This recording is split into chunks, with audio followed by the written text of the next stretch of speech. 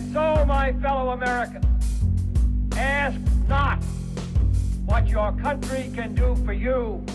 Ask what you can do for your country. In the councils of government, we must guard against the acquisition of unwarranted influence, whether sought or unsought, by the military-industrial complex. That we can, and so help us God, we will make America great again. What's up, guys? Welcome to another episode of the No Gimmicks Podcast. I'm your humble host, as always, Brady Leonard. Hopefully you guys had a fantastic weekend. Great show today. I was joined by my good friend Greg Price from the Daily Caller. It's always a great time talking to Greg. We covered, you guys know how these Monday shows work. There's a ton of ground to cover, and we did the best we could with the limited amount of time we had. I think you guys will enjoy it. Before I get to Greg, please follow us on Twitter at No Gimmicks Pod. You can follow my personal account also at Brady Leonard. Please subscribe on iTunes, SoundCloud, Google Play, or Spotify. If you're on iTunes, please give us a 5-star rating and a good review. I'd really appreciate it. And if you like what you're hearing and want to get involved, hit us up over on Patreon, patreon.com/the No Gimmicks Podcast. Oh, yeah, and Parler. If you're on Parler, I'm over on Parler as well at Brady Leonard. So definitely hit me up over there as well. All right, without further ado, here's my chat with Greg Price.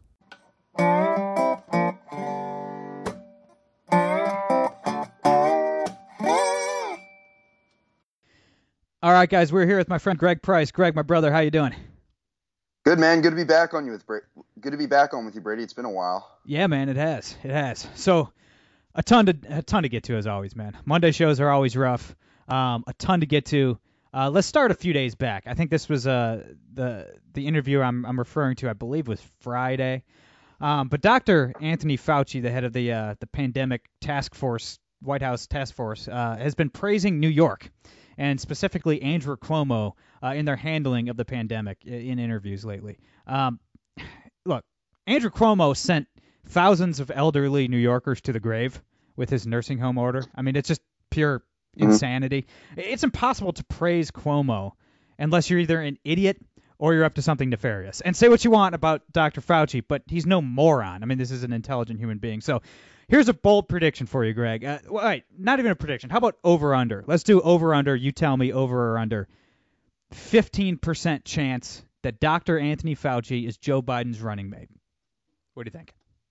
So remember this was like 2 years ago, right before the election started, and I told you on the podcast that Pete Buttigieg had a really good chance to be the Democratic nominee. And what did you bet me? You bet me like what? Like a couple $1 million? Something like that, yeah. All right, so I'll do that here. If Anthony Fauci becomes Joe Biden's running mate, I will pay you, I don't know, I'll just say I'll pay you $1 million if Anthony Fauci ends up being Joe Biden's running mate. Nice. So you're pretty confident that he won't be. See, like, I think you get my point, though. Would you be totally shocked? I mean, like, he's up to something, man. You cannot praise New York.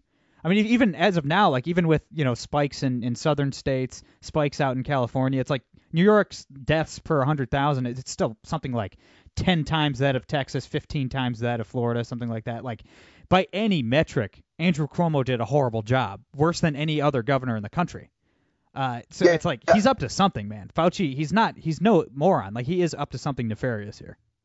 I mean, what has always been the problem with Fauci is that he understands diseases. He understands, he's an epidemiologist. He's not an economist. He's not a politician. He doesn't understand like how public policy affects people. All he understands is, here's this disease. This is what we have to do to stop it.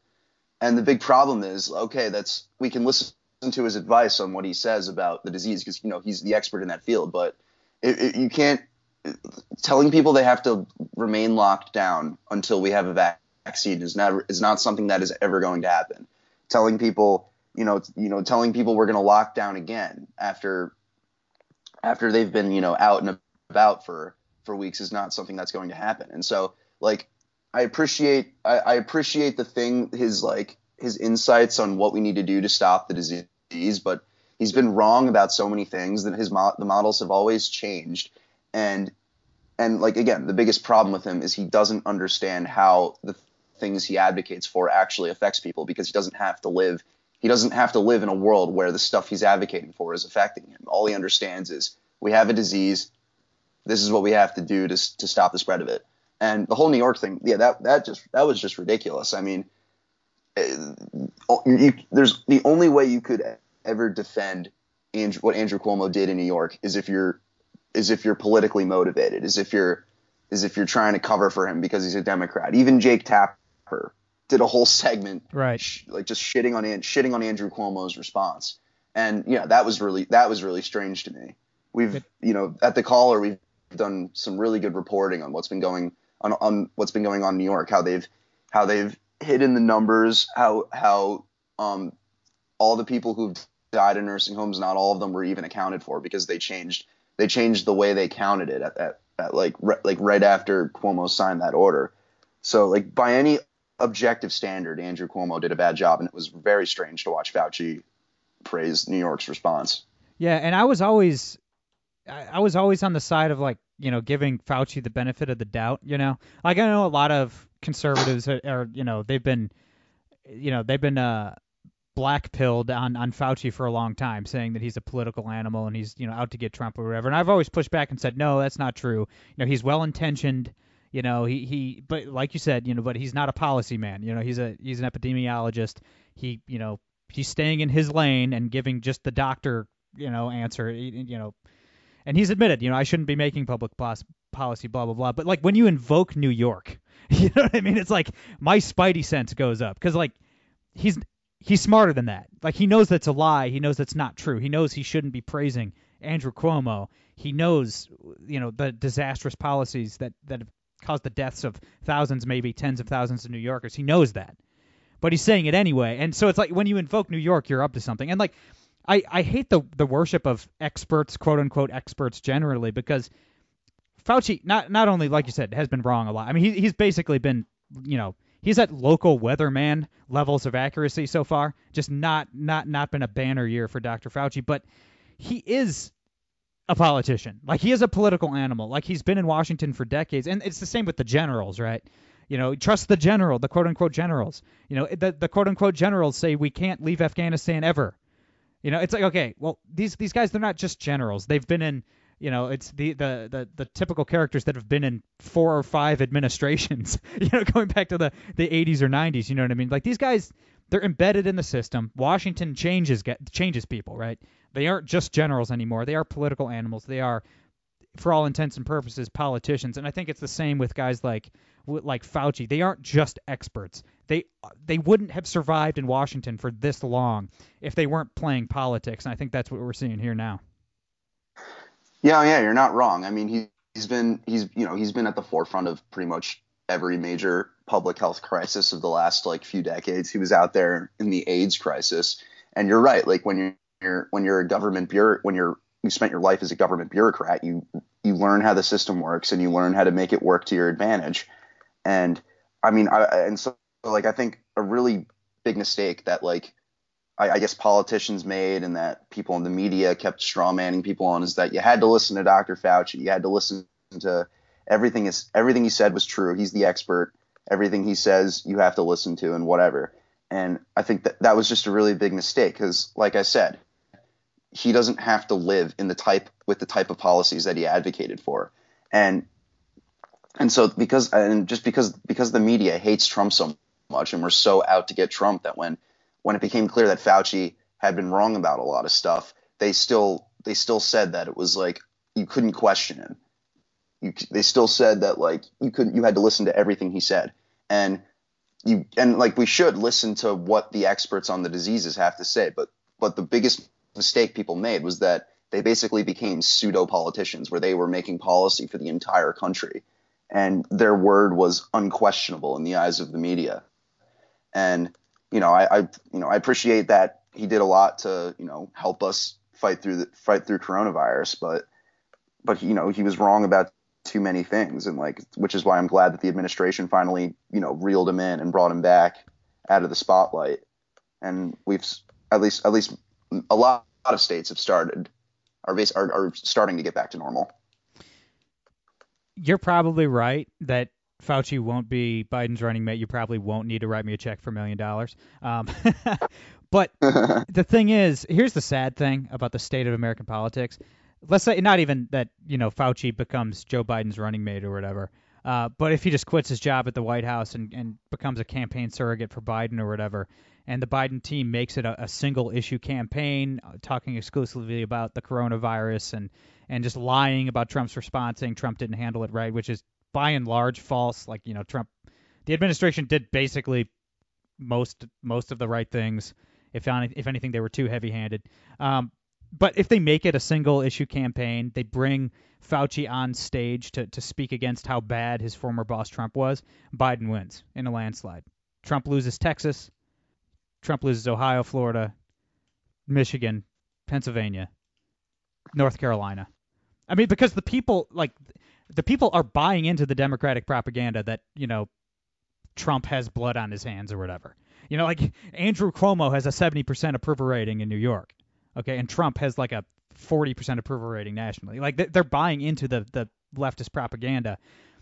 If Fauci does go full politician, endorses Biden and stuff like that, Trump is a one-term president. I mean, it would all be a lie. It would be BS, but it would work, unfortunately, because there's a lot of low information voters out there. Yeah, I mean, I don't know about that because, like, I could see that's a scenario I could see more than him becoming Joe Biden's running mate, as you predicted earlier. But I think I think part of Fauci's appeal is that he's seen as sort of not a politically motivated guy, as sort of like a neutral, fact giver about, okay, here's the virus, here's what we have to do. And if he were to go, I don't know how the public would react if he went full politician. I know how the media would react, but I think at this point, the public at large is getting sick of being told that they have to stay in their homes forever. I think people are starting just to get sick of this crap. And so I don't know if Fauci going full politician would have the effect that you think it does, because I think people at first were open to the idea of listening to him, to what he had to say, and treating him as if like he's just our friendly old grandpa trying to help us through the virus. But I think at this point people are tired of it, and I think people are annoyed by the ever changing models and the ever changing predictions. And so if Fauci were to actually go and endorse Joe Biden, I don't know if that would help him really. I don't know about that. I hope you're right. I don't know. I think it could go either way, but I sincerely hope you're right. Yeah. All right. Next thing I wanted to hit today. Obviously, this is of no shock to either of us, and shouldn't be shocking to anybody listening to this podcast. But the left and the press, and it's because they control 97% of media. They control all of Hollywood, the Academy, everything else. They've won the culture war, more or less. They have no idea. The press, the left and the press have no idea what conservatives or libertarians believe. We know exactly what they think and why they think that, and they know nothing about us. They know nothing about the right at all, and that's on full display right now. In the least surprising news ever, my former governor, John Kasich, apparently will be speaking at the Democratic National Convention and campaigning with Joe Biden. He's endorsed Joe Biden. I mean, first of all, ask Joe Lieberman how effective an endorsement is like that. He spoke at the RNC in 2008 and endorsed John McCain, and McCain got blown out by Barack Obama. So I don't really think Lieberman brought very many Democrats over. But the press runs with this. Says, look at this serious Republican governor denouncing Trump. Kasich is as much a conservative as I am the Queen of England. Okay, but to the press, John Kasich is like the standard of conservatism. It's ridiculous. Well, what's really funny about that is that Kasich is kind of he's an under-discussed factor in how Trump ended up winning the GOP nomination in 2016. Oh yeah, because whenever Trump in 2016 was trying to stop Donald Trump, they had all rallied behind Ted Cruz, and Kasich stayed in the race even though he had absolutely no chance of winning. Did he win Ohio in 2016? I think he did. He won Ohio and he won D.C. Yeah, he won. So he won. He had one state. He had one state. He was never going to become the nominee, but he stayed in the race as never Trump was rallying behind Ted Cruz to stop Donald Trump, and he ended up dropping the instant Ted Cruz dropped out. John Kasich also dropped out, so he played like a very big factor in getting Trump the GOP nomination.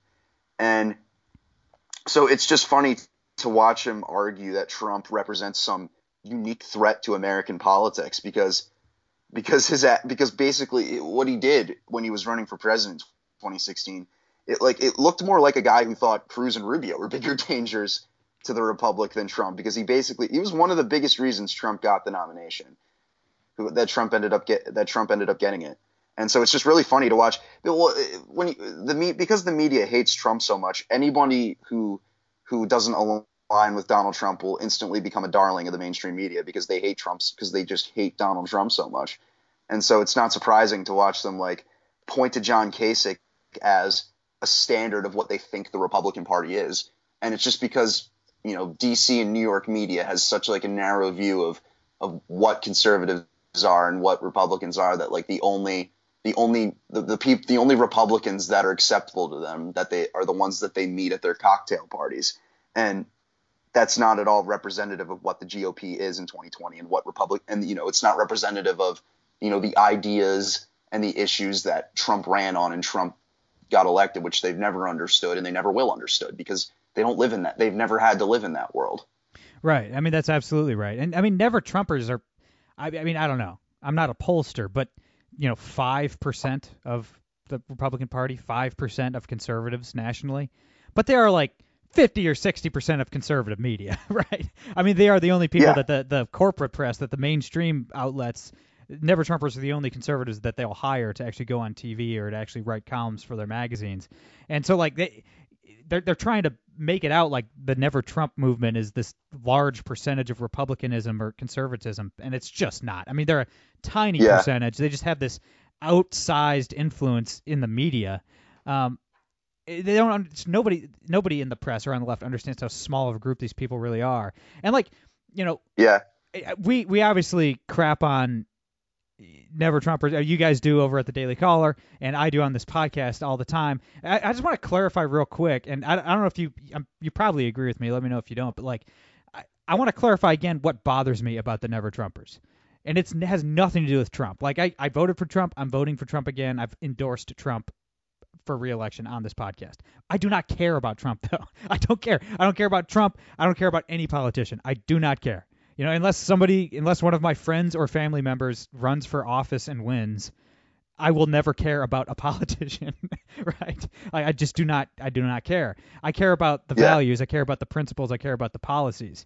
And what bothers me about Never Trumpers, what bothers me about guys like, David French or Jonah Goldberg, and I still like these guys on some issues, but what bothers me about them isn't that they're not voting for Trump. I mean, let's take David French, for instance. And by the way, I've invited him on the show multiple times. I've never heard back. So I've tried to get him on to talk to him about this stuff, and he never got back to me. But I don't care that he doesn't like Trump. I don't care that he's not voting for Trump. David French lives in Tennessee.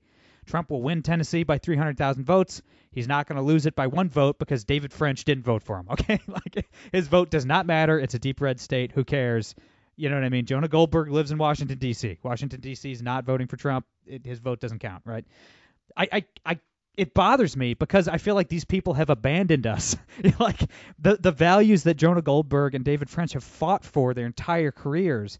David French literally fought for his country in combat. He's a combat veteran, and he's been writing about religious liberty and pro-life issues and all these things for decades. These values that they've been defending for decades are under attack by the left, more so than at any point since Woodrow Wilson. You know what I mean? Like, they're coming for David French's values and principles. And David French is out there fighting windmills. Okay, like we're taking grenades in the trenches from the left right now, and I feel like these guys have abandoned us. They've abandoned their posts. Like, we're fighting back against the violent commies coming for the Bill of Rights, and they're out there like Don Quixote throwing punches at giant orange windmills with weird hair. You know what I'm saying? Like, it's not that they don't like Trump. I don't care. Vote for whoever you want. That's none of my business. But can you actually fight back against the people that are coming for your values? It makes no sense to me. And that's what bothers me. It has nothing to do with Trump.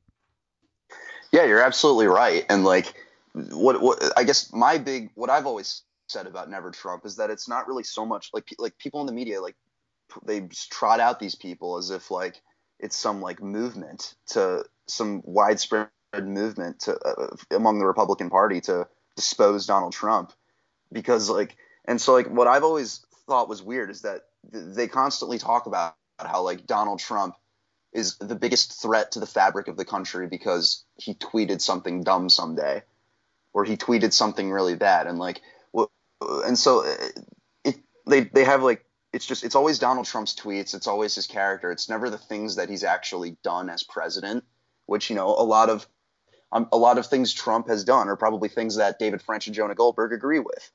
Right. And so like the real reason that Never Trump hates Trump so much is not so much of what type of person he is, because American politics has always been divisive. Like, I'm not going to sit here and pretend Donald Trump doesn't say things that are divisive. He certainly does. But American politics has always been like that. Joe Biden was telling people in 2012 that Mitt Romney was going to put y'all back in chains.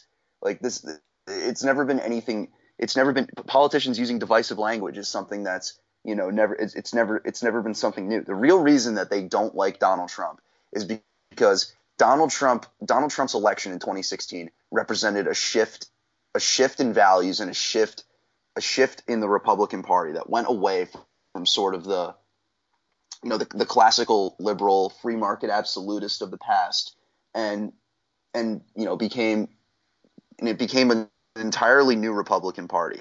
And it's because Donald Trump talked about issues like immigration. He talked about restructuring trade deals. He went against the market consensus on that. He went against a lot of consensus on a lot of issues that have been in the Republican Party when he won in 2016. And so Never Trump is just butthurt that their side lost.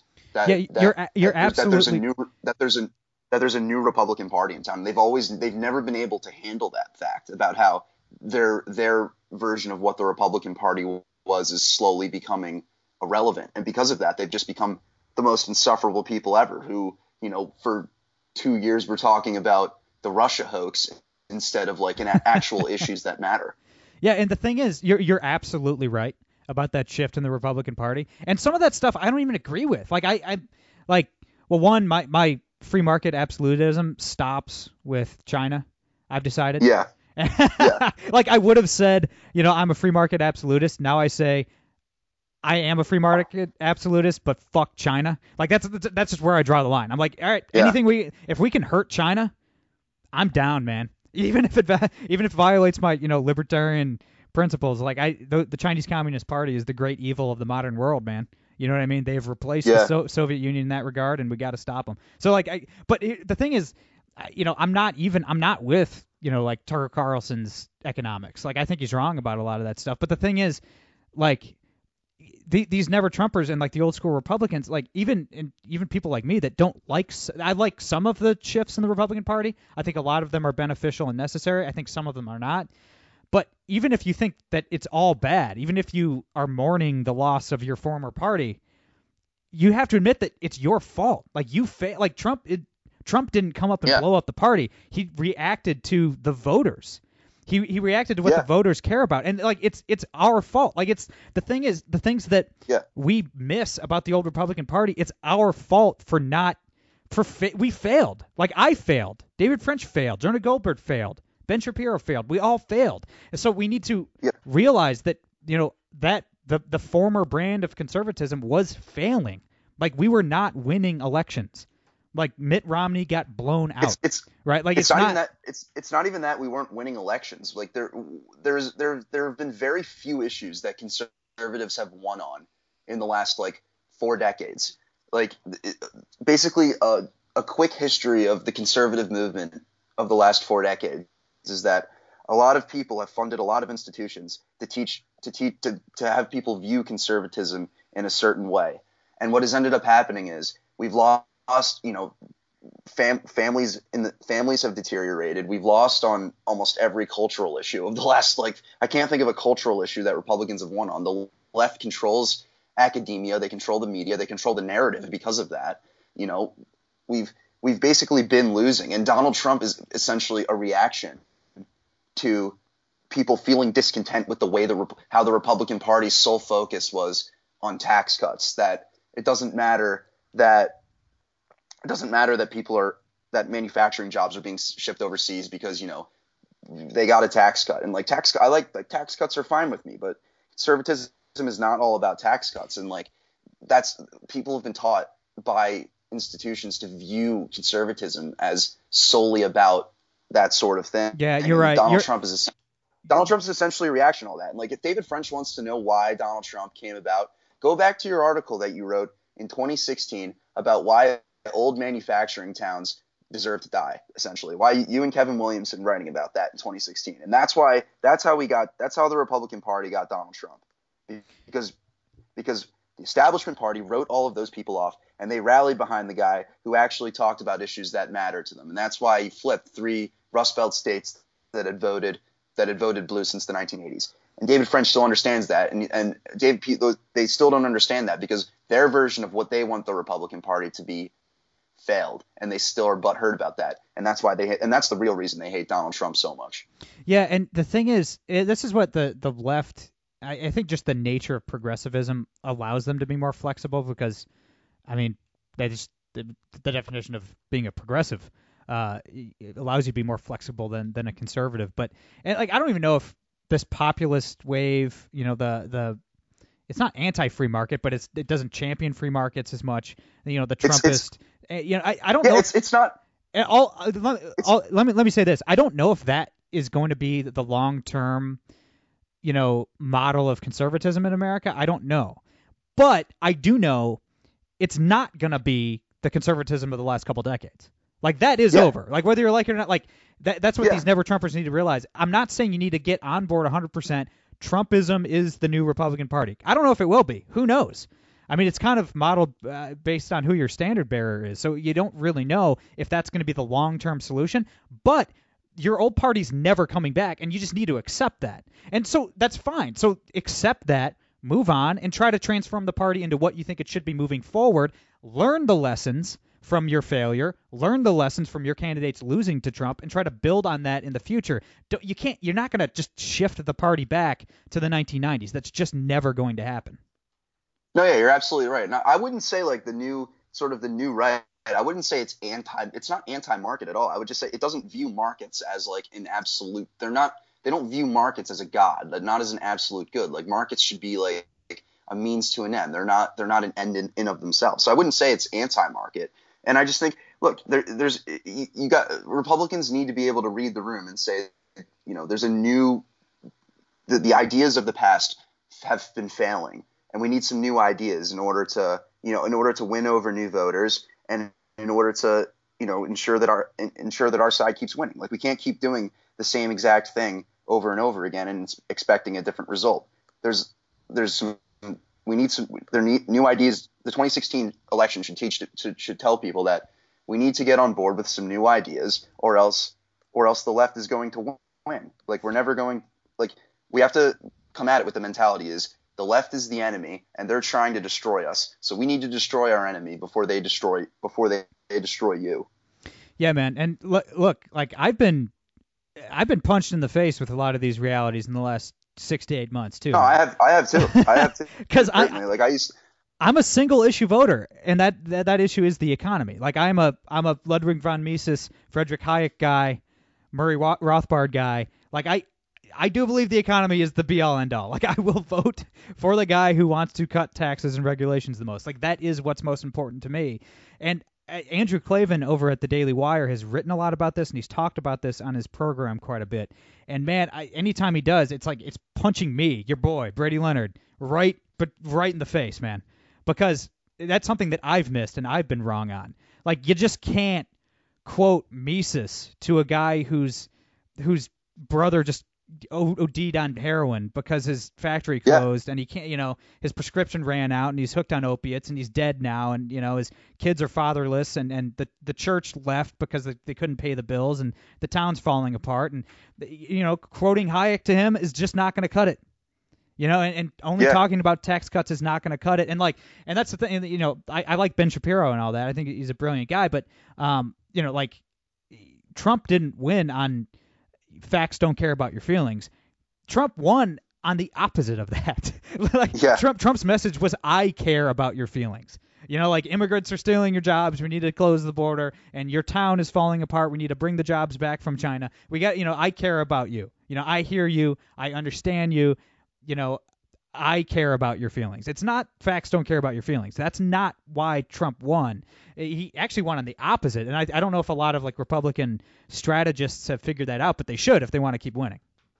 Well, yeah, there's a huge pushback to a lot of the, from the GOP donor class to the new, the sort of new Republican Party, because it goes against their interests, and they, and there's huge pushback to it, and like you said, you can't like quote some economist that doesn't have to live in a town that saw all the manufacturing jobs get shipped overseas. Like, you can't do that. Like, there's a whole, if the Republican Party wants to keep winning elections, we have to continue winning over voters in the Midwest that have been left behind by globalism. We can't talk about a lot of things. We can't talk about, free. You can't like just go to those people and say, hey, free markets, free people, socialism sucks. Like, that's not a winning message to them. And I think a lot of conservatives are starting to understand this. And that doesn't mean that like you have to, like, it's not like an endorsement of like Elizabeth Warren's like economic plan, as like Tucker Carlson's kind of hinted to. It's just you have to get on board with, in order for our party to win, in order for conservatism to win, we have to start reading the room and understand how people are feeling, how working people have been getting hit hard in this country. And I think we're starting to do that. I think the people who still don't believe that are the sort of think tank types who live in the nonprofit world and have never been in that world. But I think Republicans at large are starting to read the room and are starting to get it, and I hope they do. I hope you're right, and I definitely hope they do. And the thing is, there has been the writing on the wall has been there for a while. Like, these signs were coming long before Donald Trump that, the base of the Republican Party, the middle America has rejected like the 80s the 90s and early 2000s, George Bush, compassionate conservatism stuff. That's been rejected by people in the middle of the country for a while. Like, even going back to it's kind of the opposite side of Trump, but if going back to 2008 and 2012, the majority of small dollar donations went to Ron Paul. The big money, the big donors, the think tank people obviously went to your McCains, your Romneys, your Rick Santorums of the world. And then in 2016, it went to Marco Rubio, went to Jeb Bush, people like that, Scott Walker, people like that. But like both times with, obviously it was like the minarchist libertarian in Ron Paul, and then in 2016 it's the populist in Donald Trump. But both times, or for 3 straight election cycles, the small dollar donations all went to the outsider. They all went to the guy that was bucking the George Bush style conservatism, just full stop. I mean, you can't get 2 bigger denunciations of compassionate conservatism than people donating money to Ron Paul and Donald Trump. I mean, they're opposite ends of the spectrum, but they're both just a massive critique of, the republicanism of the last couple decades. So it's like, I feel like we should have seen this coming and not just rejected it as, only all those crazy libertarians, giving money to Ron Paul. Well, the majority of active duty military donated to Ron Paul as well. Ron Paul raised more money from active duty military than all the other Republican candidates combined in both 2008 and 2012. So I feel like, I don't know if the future of the Republican Party is going to be libertarian or if it's going to be populist, but it's going to adapt. It's going to change. Like, I just don't think, especially, the base, the people writing $10, $20, $100 checks, not writing the $2,700 checks like the think tank guys. Yeah. They've moved away from the establishment going back 12 years now. You know what I mean? Like, this isn't a recent phenomenon either. No, yeah, and like I think about a lot of people who have always gotten it and have always seen it coming, and like one of those people is Ann Coulter, who like Ann Coulter, Ann Coulter likes to brag about that all the time on Twitter. So she like posts like videos of her on C-SPAN from like 2005 maybe, where she's talking about like if a Republican ran on building a wall, he would win, and like people like Pat Buchanan talking in the 90s about how NAFTA was going to about how NAFTA was going to destroy jobs in the Midwest, and how future elections would be run on repealing NAFTA essentially or whatever. And like, so it's just funny to look back on all those people now who people wrote off. Like I know. people still think, Pat Buchanan and Ann Coulter are kind of insane, but they always saw it coming. They Yeah. always saw it coming. You got to give them, and you got to give them credit for that. They've been really the only ones who have understood how people in the country have actually understood the political and economic trends in the country and how they've moved over the last 20 years.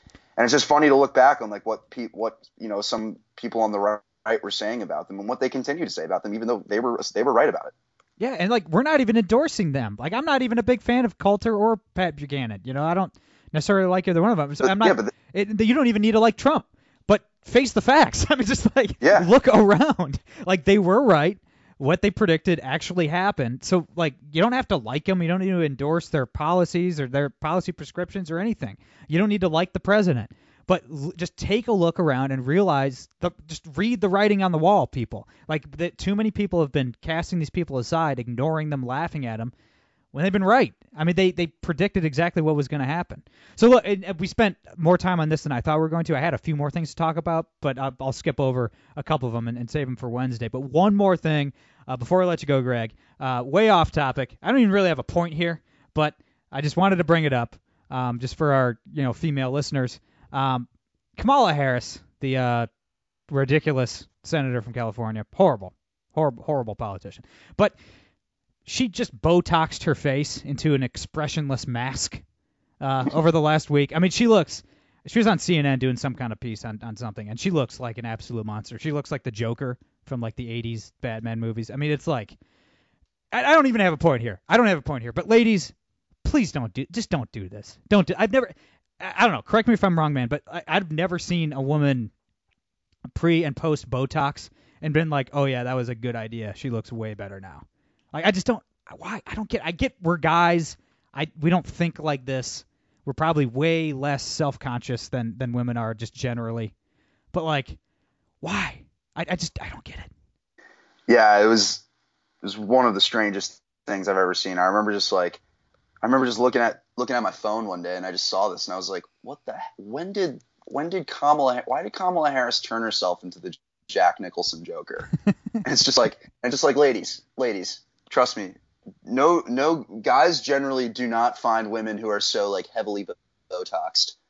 We don't no dude, maybe some dudes find that attractive, but maybe speaking from experience, I've never found that attractive. I don't think it looks that good. I know I'm not a woman, so I don't really understand. I understand like how women, as they get older, would get self-conscious about like their wrinkles or get self-conscious about just how they look with age. But trust me, you look a lot better than you would look by shooting yourself up with Botox, as evidenced by Kamala Harris's new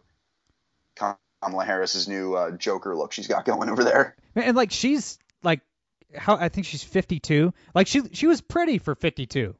She was attractive for an older lady. It's not like she looked like old and ragged or something. It's like I just don't even understand. Like, it's sad, man. It bums me out when I see women do this themselves. So I just only wanted to bring this up just to encourage our female listeners. Please, just trust me. You look fine the way you are. Don't do this to yourself.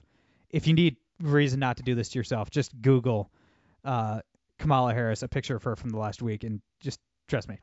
Let's put the Botox industry out of business. Let's just bankrupt all those people. So anyway, before I let you go, Greg, thanks so much for doing this, man. I'm sure we'll do it again soon. Where can everybody follow you online and keep in touch and check out the Daily Caller and all that good stuff?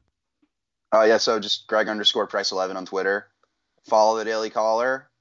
Subscribe to the Daily Caller for $9.99 a month and get all our content behind the paywall. We believe it or not, there are people out there whose full-time jobs are to try and destroy the Daily Caller. And when you subscribe to us, you give us when you buy our content, when you use our content, you make their lives harder trying to platform us. So $9.99 a month, you can become a Daily Caller Patriot. We have great content. We do great journalism every day. We tell the stories that the mainstream media won't. So definitely read the Daily Caller, subscribe if you want to, follow us on social media, all that stuff.